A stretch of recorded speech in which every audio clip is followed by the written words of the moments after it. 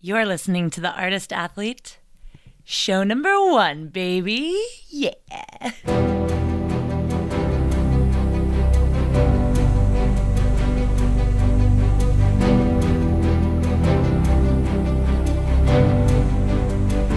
I'm Shannon McKenna, and I am the host of the Artist Athlete podcast.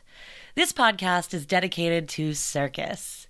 It is a resource for those working in the industry to share our stories, viewpoints, and information, and a place for outsiders to get a sneak peek into our world. My first guest is acrobatic and aerial rigger Brett Copes. Brett's company, Fight or Flight Entertainment, has rigged for stunts, circus productions, individual performers, and troops of all sizes in the U.S. and internationally. He was the head rigger of 7 circus festivals, rigged for Cirque du Soleil, Marvel Universe Live, Cavalia, and has recently worked as the acrobatic rigging project manager for the Helene Fischer Tour with 45 Degrees.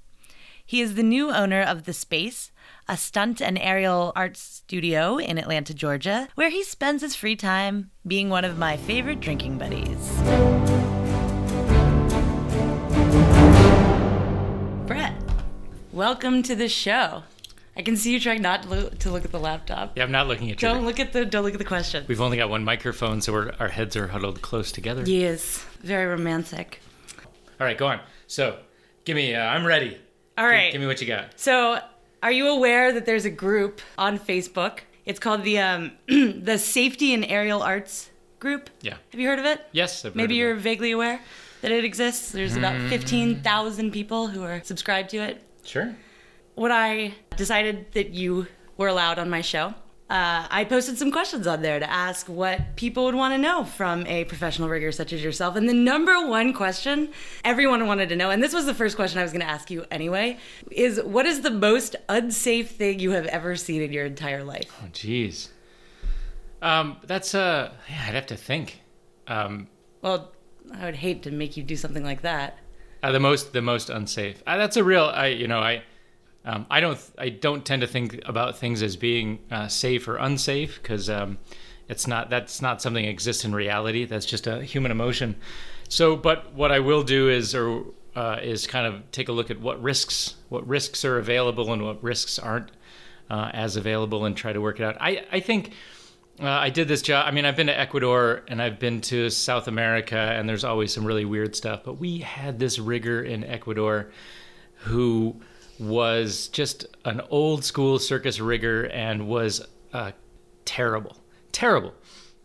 And I mean, I have an entire album of stuff in Ecuador that this guy did. But I walked a photo album you just took out at night? Yeah, a photo album of Wow. ridiculous choices. Like, we would have to go up to a piece of truss, and we're going to tie five ropes onto the piece of truss, and he would make up knots that no one had ever seen before. And it's not like he would do that for each, the same knot that he just made up for all of them. He'd make up a brand new knot each time. He was tying knots in cable, which you're not supposed to do, can't do. And he wore a shirt that said rigger because badass isn't a job title. Oh. And so it was that kind of guy. And the first time I walked in the studio, I watched an entire net of 10 performers fall to the ground that he rigged because he was tying knots and stuff you're not supposed to tie knots in, and it broke with that many people on it. Yeah, I'll tell you what. The answer to the question is literally, when it comes to the most unsafe thing I've ever seen, it always boils down to some person doing something. I want to hear you talk a bit more about this idea that safety is a feeling or an emotion, right?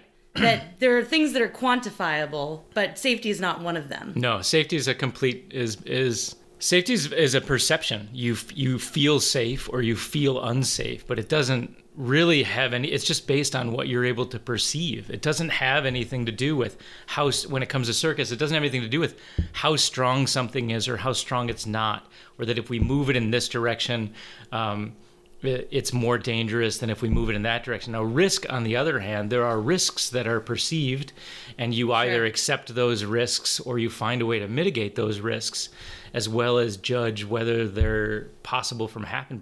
But safe is just a feeling. I think the number one thing I hate, I hate hearing is when somebody says like, I'm not worried about it. I feel completely safe with so-and-so doing my rigging for me. That's not a quantifiable thing. I can't figure out whether that's a good thing or a bad thing. Just because you don't know something's dangerous doesn't mean it's not dangerous. Or just because you don't know that something's not strong enough doesn't mean it's an inch or a pound away from breaking. So your feeling safe or not feeling safe really isn't of value to me. And the hard part. It's hard to talk about because that's the term that's used. That's the term I get asked. Can we make this safe, or what is safe? And it's really not a good term to use. And in other industries, they don't use it. What do they use?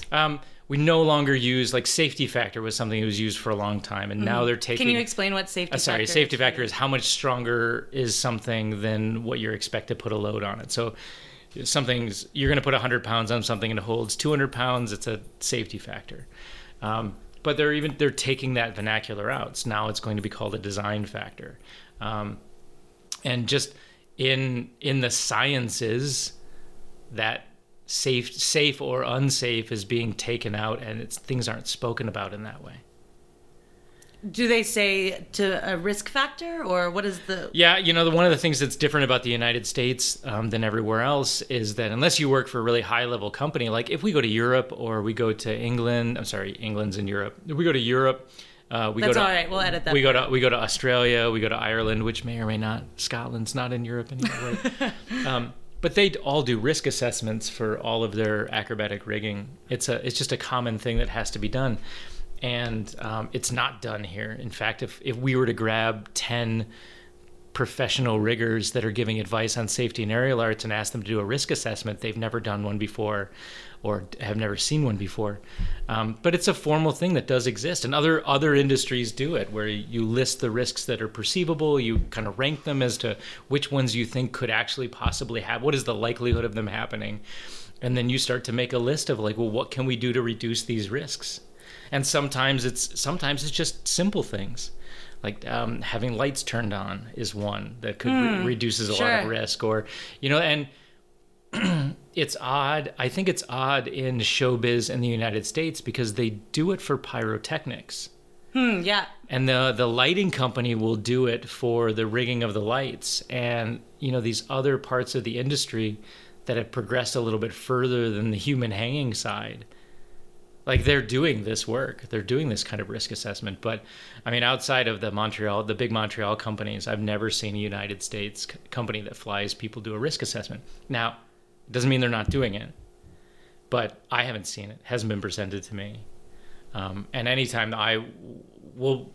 we bring it up on my side, it seems to be something that's no one's really prepared to participate in. Do you think that's something that studio owners or performing aerialists who are independently contracted should make as part of their practices, to do a risk assessment themselves or bring in a rigger to do so? We're already doing kind of like an informal risk assessment where it looks like if that's not strong enough, I could fall and get hurt, right? That's a risk assessment. If it's not strong enough, I could fall. Doesn't sound like a very scientific risk assessment. Right, but that's exactly what it is. You observe. Sure. You observe, you document, and then you assess. That's all it is. You make a list of everything you think can go wrong. You figure out which ones are more likely than others, and then what are some ways that you can make them better? Because, if your goal is to not have anyone fall, the best way to do that is to never leave the ground. Once you leave the ground, your ability to not have anyone fall, it goes almost evaporates. So now it's just a matter of, if you want to use safety, it's a degree of safety. It's a degree of risk reduction, right? You can't eliminate all the risks. The risk is gravity will interact on the object and it could fall. So it's just a matter of risk reduction, and some of it's more helpful than others. With not reducing the risk at all isn't helpful. Sometimes the risk reduction can be very simple. Can we make it better? And then how much better can you make it is really the kind of the goal when it comes to that risk assessment. So do studio owners need to do it? And do performers need to do it? I think the people who are rigging for them don't understand it most of the time. And I think it would only, so if the risk is nobody knows what's going on, right? Then if people find out more about what's going on, we reduce the risk. Sure. So we just did the risk assessment on people doing risk assessments. So now I guess the question is, how do we find people, or how do we start to know what's going on?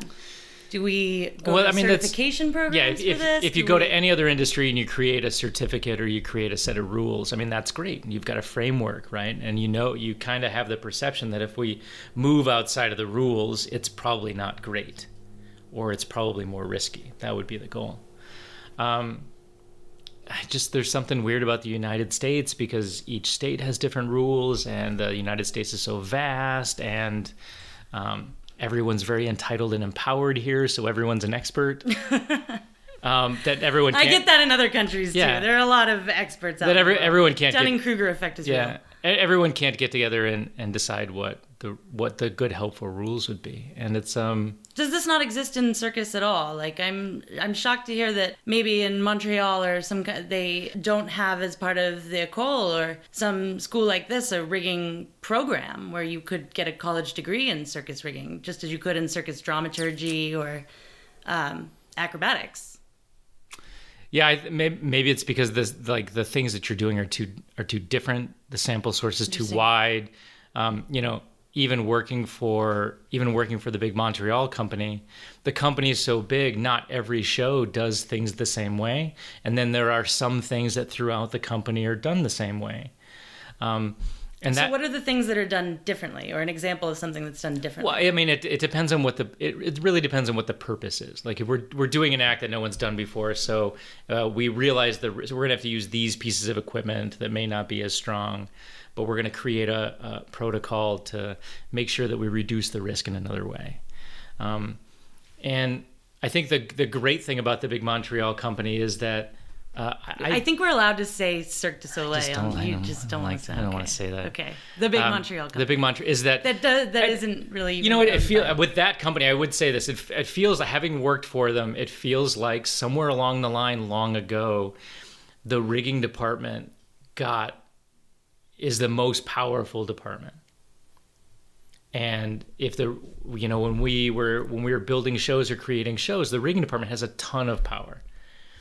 And they get to say what's going to happen and what's not going to happen. While every other department's trying to figure out how to put the sequence on the feathers to make the frog with feathers today. But the rigging department gets to say, we're going to do this and we're not going to do this, and that's just the way it is, and it seems to stick. So somewhere along the line, the company gave a lot of power to the rigging departments. And because they do all kind of come out of the same central hub, there are some things that are done the exact same way across the board. What's an example of something that's done the same way across the board? Well, they claim, that we could say it's industry standard, maybe? But they're not the entire industry. In fact, As a matter of fact, they're more of a microcosm, because if you try to do stuff outside of that company without all of that company's support, it doesn't work. If you tried to do... But thereby, wouldn't you say that they are making the standard then, if you're trying to go against them and that doesn't work? I would say that they have a huge interest in their rigging, and they have a very high standard that other companies aren't able to achieve. And because of funding? I think it's just, I don't think it's a money thing. It's just a philosophy thing. Interesting. So you're saying companies aren't able to achieve the same quality? They're not able to put a show, it's... Because they don't prioritize it? Maybe they don't prioritize it. The focus goes elsewhere. Money could be a concern. Time is usually the deal, that they don't spend the amount of time on things that company would. They don't create inspections. They don't staff. If we needed, every show is trying to do the show with the least amount of people backstage. But I've never worked on a production with that company where we didn't have enough people. Interesting. If anything, we had extra people and figured out what it took and then reduced them. So, but at the same time, that company's, going through some changes as well. They're making things smaller, but it's just a philosophy. I honestly think it's just a philosophy change, in that they, somewhere along the line, put a great deal of energy and effort into, this is really important. we're really going to work hard on making this. We're going to give it the amount of time and support and funding that it needs to make sure that it's an important part of every production. They don't do it with pyro, or they don't do it with, they'll spend a lot of money on artistic scenic elements, but the rigging department on those shows has a lot of power. And if you work for another production company who may have 5 or 10 shows on the road, or who are running circuses for 60 years, there is no rigging department. Yeah, I've experienced this. So there is that department doesn't exist. Right. So it's just a different, it's not to say that they're not able to handle the work in a way to reduce the risk, but it's just a different philosophy. So if you don't work for the big Montreal company, and you assess the risk and decide you still want to hang in the air, who do you go to, or how do you find someone? Because you're here, and we have you in Atlanta. But where are the other Brett Copeses in the world? Where are the other riggers who have the kind of experience, and how do people find them? Well, they're not on the internet, that's for sure. Okay. That sucks, because you can't Google a rigger? Honestly, the riggers that I go to for advice and look up to and have worked with, or have worked for me, and that I would think are the most elite team of smartest hang people in the air riggers, never post on the internet. That's not something they do. They're too busy doing the work. Right, they're working. Yeah. It's almost more damaging, a lot of the stuff that gets posted on the internet. I don't think it's helpful. But where would you find them?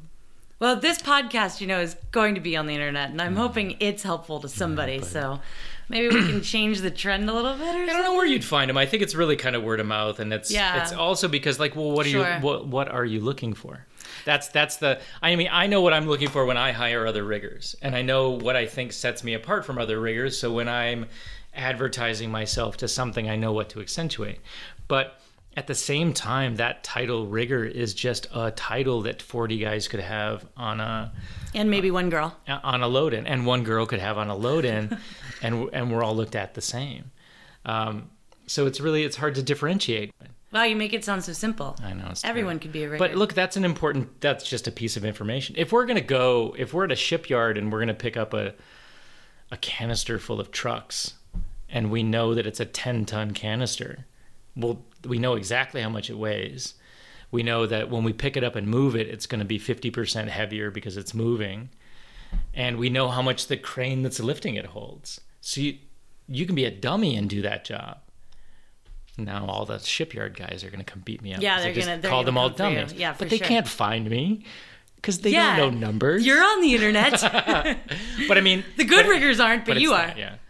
The challenge with people is that, are they an object that moves? Are they an object that not moves? Things like that. And I don't know why those numbers were a mystery or hidden, or nobody measured them, or what. But I think they're fairly easy to find. But maybe I'm wrong.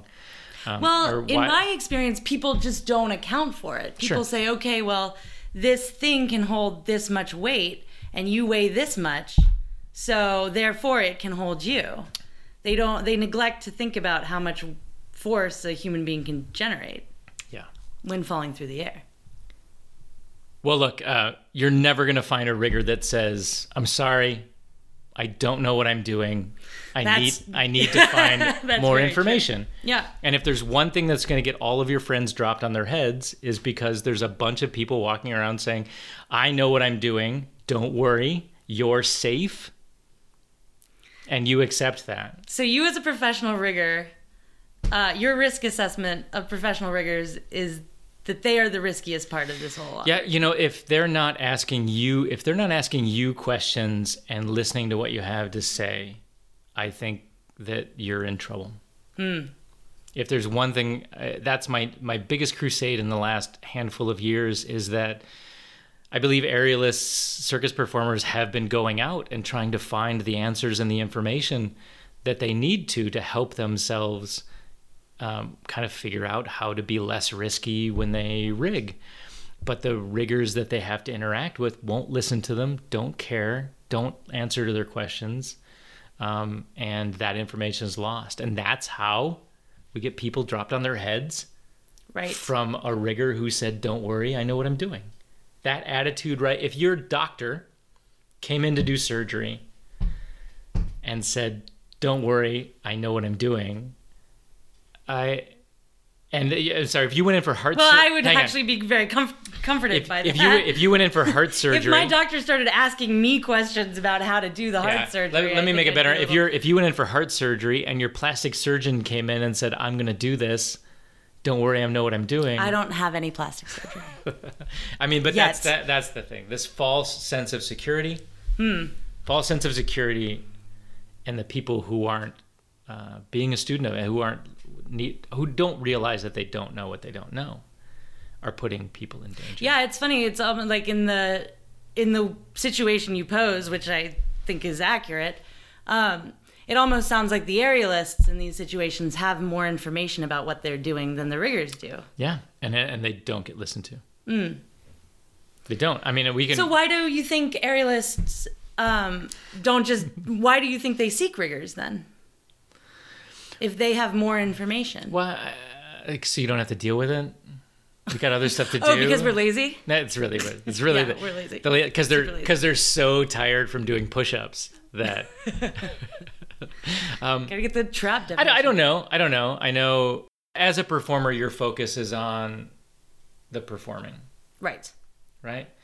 And, clipping in your apparatus to something is probably, kind of ends up lower down the end of the list of your focus. The question is, you're asking me, do I think that every aerialist needs to know more about rigging? They wouldn't. What? They wouldn't if the riggers knew more to help them. And don't forget, just remember this.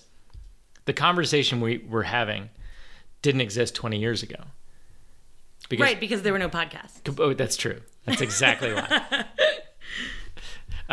No, because there were no riggers. And actually, there were no riggers 20 years ago. No, I mean, there were no circus. There were no circus riggers. Performers would rig their own equipment. If you go to the circus now, there's no riggers. Actually, outside of the big Montreal companies, I challenge you to find a touring show that has flying performers that even has a rigging department. So it's not common. It's not normal to have these individuals outside of maybe the Peter Pan flying companies with CFX and Vertigo and Flying by Foy, and those are flying directors. They don't call themselves riggers. That these jobs are handled by a crew member or by the performer themselves. Any traditional circus performer is going to say, I don't need a rigger, we rig for ourselves. But they've also more than likely learned it through trial and error, and it was passed down. Do they really know the risk versus reducing the risk? It seems to be working, so we'll just keep doing it. Sure. So it's a conundrum. As aerial has been blowing up for the last 10 years, people have been standing up, holding up their hands and saying, I'm a rigger and I'm here to help you. And as a social dynamic, it's Bruce, you're next. Wait your turn. As a social dynamic, it's an interesting... That was Brett's dog, Bruce. He's very eager to be interviewed. He's protecting us from the neighborhood. Oh, thank goodness. Yeah, so it's, there were no riggers 10 years ago, or 20 years ago. And there's barely any now, honestly. It's not, and that's not a criticism on it, it's just the way it kind of is. Yeah, I don't. So how did you become a rigger? Well, I was just to make a longer story short, I worked in the Boy Scouts. That's how everyone becomes a rigger. I did learn to tie a bowline when I went to Girl Scout camp. That was I was in the Boy Scouts, and we did ropes courses in the Boy Scouts. Yeah. That was a very brand new thing at the time. And then years later, I was a stuntman, and we would rig for ourselves as stuntmen. And so here's harnesses and ropes again. And I did some rock climbing wall stuff. And then I was a performer for almost 20 years, 15 years. And then when I decided to shift away from performing and try to find and what am I going to do now, I started to gravitate toward rigging. I didn't get there right away, but I started working at different scene shops and on different productions, and through about a 10-year progression, I learned quite a bit more. I ended up being the head rigger on the last show I performed in as a circus performer, and then I got a job with Cirque du Soleil. And since I got that job, with Cirque du Soleil, I haven't done anything else other than just rigging for people. But I'm also a student of it. I feel like I came to it late. I could have just been a rigger for Cirque forever on a show. Sure. But I was really interested in learning more about it and doing more and participating in more shows and individual performers, and kind of got really, really deep into it. And I still do. I still go to trainings, and I still go to workshops, and I will take everybody else's workshops. I'm going to a pretty significant training 2 weeks from now to learn more. So I kind of became a student of it, almost none of which is required for the job of being an acrobatic rigger. Right, because there's no like continuing rigging education like doctors have. I don't need to like know. that. Yeah, I don't need to know all of these things no one's to gonna have test a you job. or Yeah. keep those hours. What if someone wanted to go to, maybe not get a certification, but just go to a rigging workshop? Can you recommend any, or what do you consider like the best of the best? I'm sure they'll send you some money if you plug them. So.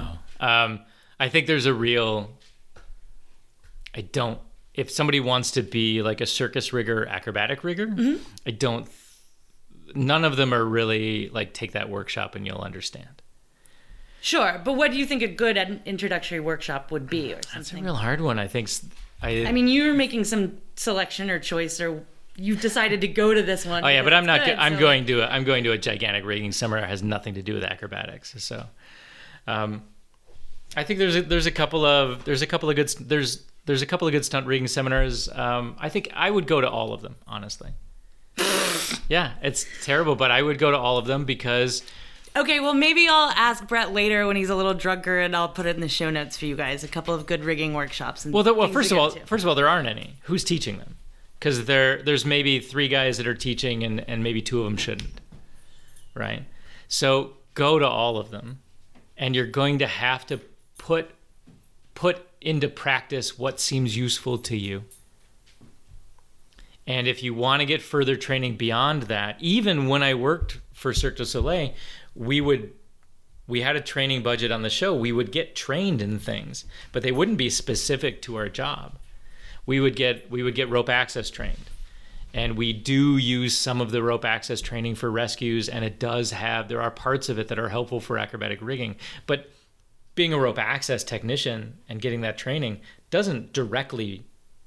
Can you talk about what a rope access technician is real quick? Rope access is an industrial working. So you're on a rope on the side of a building, being supported by a rope, and with a backup as another rope. So your window washers are rope access technicians, oil refineries, people who paint things, and people who rescue injured people out of canyons in the mountains are rope access technicians. They're doing things with rope and lifting people. But that training. You have to take the parts of it that are now applicable to you as a acrobatic rigger. Sure. Same thing. We'll do industrial fall protection training, stopping people from falling off of I-beams on a workplace. And we have to know that stuff to do some of the work that we do, but some of it also does apply, or it's similar. You're stopping a human being from falling. But you kind of have to go through it and pick, well, what parts of this are applicable to what it is I'm doing.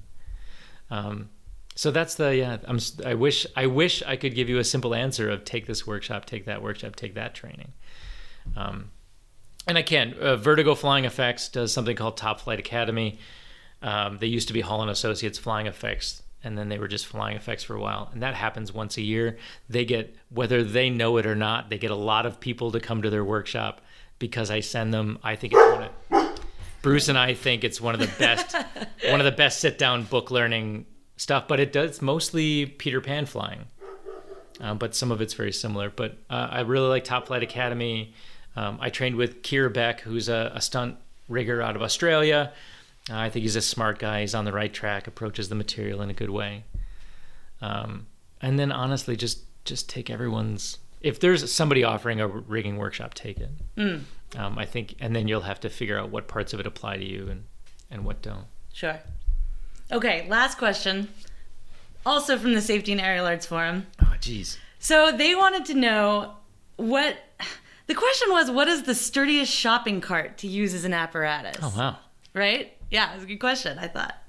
I want more questions like that. Yeah, it was a good one. So obviously you can't hang from a shopping cart in the air. That's not true. You can hang from anything you want to hang from. Right, provided you do a risk assessment ahead of time and determine if you're worried it's going to safe or not. If you hang from it and it doesn't fall, it must be fine. If your goal is to just be held up in the air.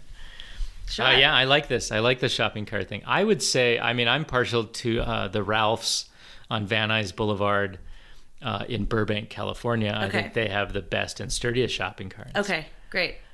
So anyone who's going to do an aerial shopping cart act, the Ralphs on Burbank. Yeah.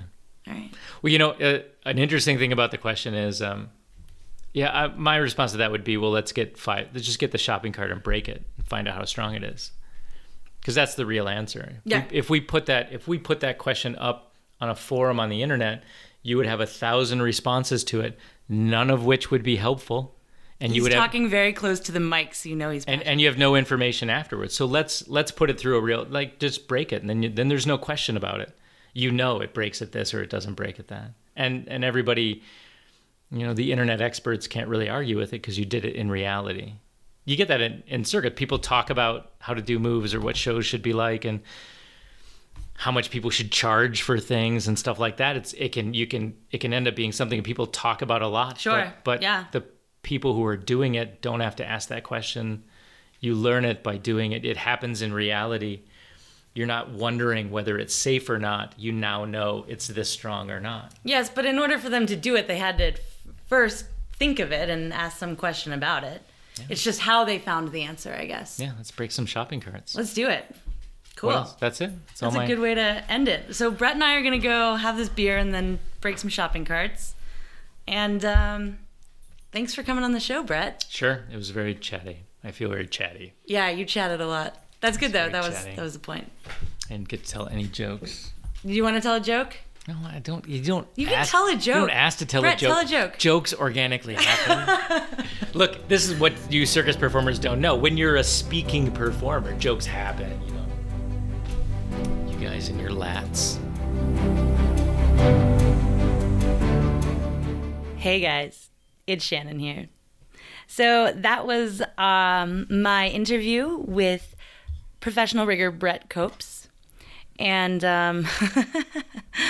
whoa, what an interview it was. I'm sure that it was not the interview, maybe it wasn't the interview you were expecting. I don't know. If you know Brett, you probably weren't surprised at all. But hopefully, whatever you were expecting, what you heard got you thinking or will start a conversation.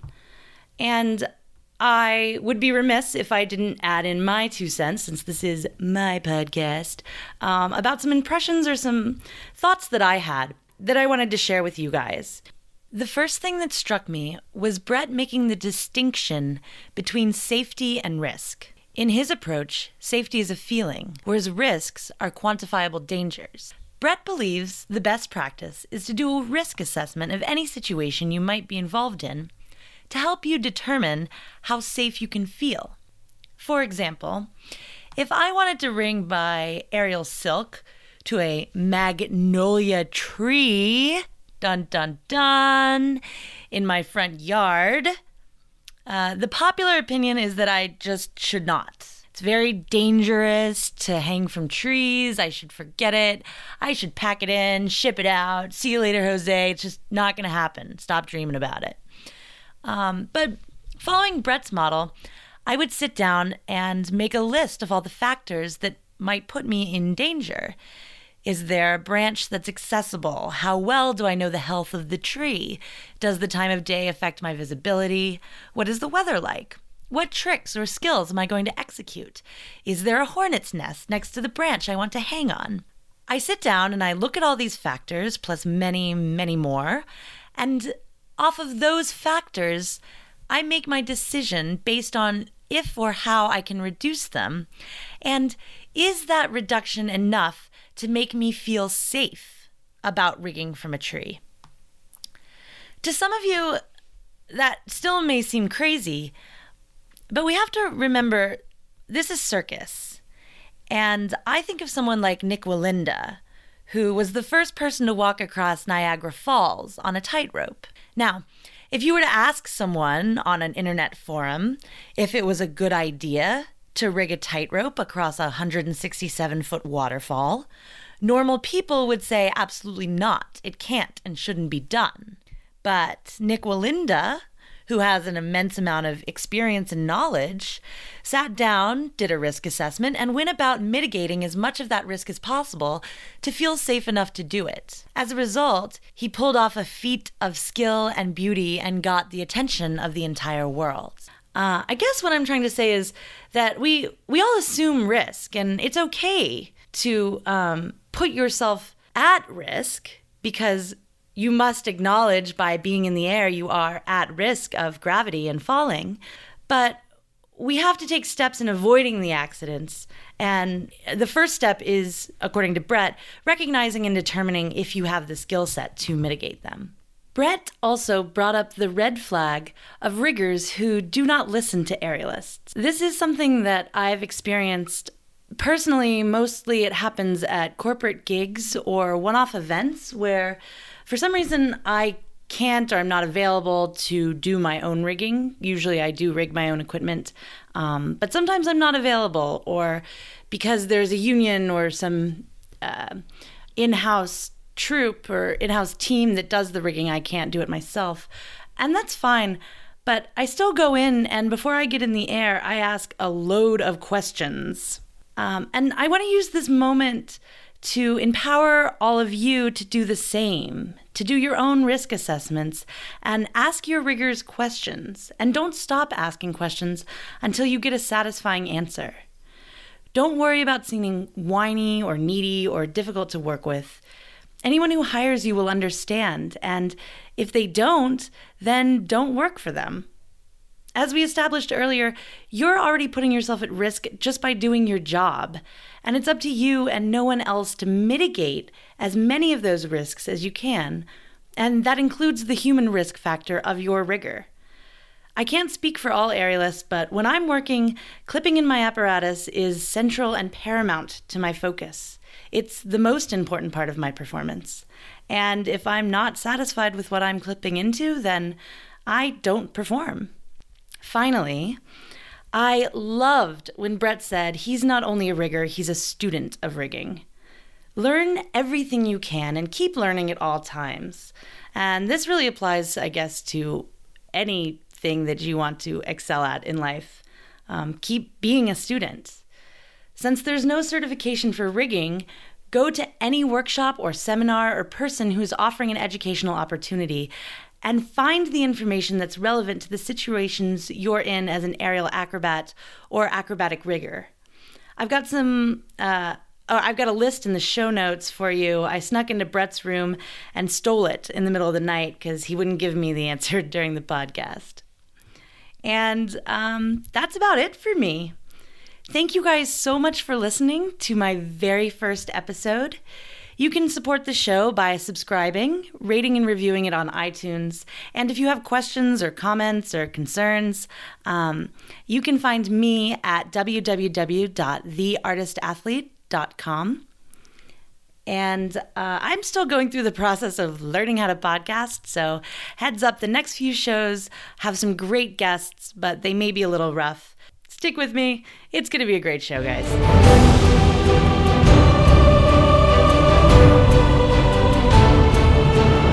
First question is from the safety. Wait, what is the name of the podcast? No, I'm going to do all that what? before. I'm going to fix that in post, dude. Don't tell me how to run a podcast. Are you asking me questions? Or are you going to give me Yeah, an intro? I was. Are you going to tell me how to run my podcast? I'm just curious about what's happening. This is going to be terrible. You're It's not so gonna be serious. fired. This is awful.